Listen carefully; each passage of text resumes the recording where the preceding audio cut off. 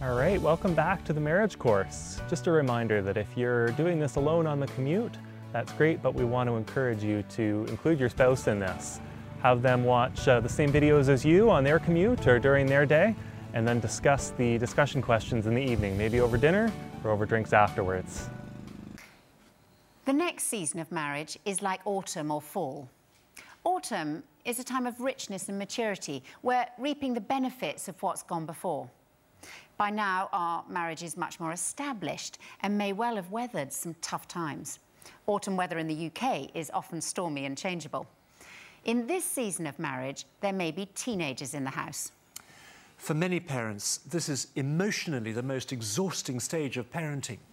There are lots of new hormones flying around and lots to worry about, such as the time they come home at night or don't, the time they get up in the morning or don't, getting them to do their homework or worrying about who they're spending time with.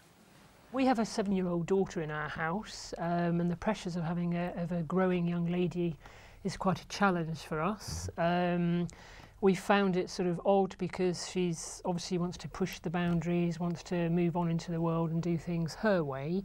And it's quite hard because I think when she was younger, we could become quite a good unit, and we'd have more control, I guess, and she'd come out with us and we'd be much more of a closer family unit. I think both of us have struggled that she wants to now become a young woman by herself. So I can understand it being a woman having gone through that myself, but it's a little more difficult for you being a dad with his princess.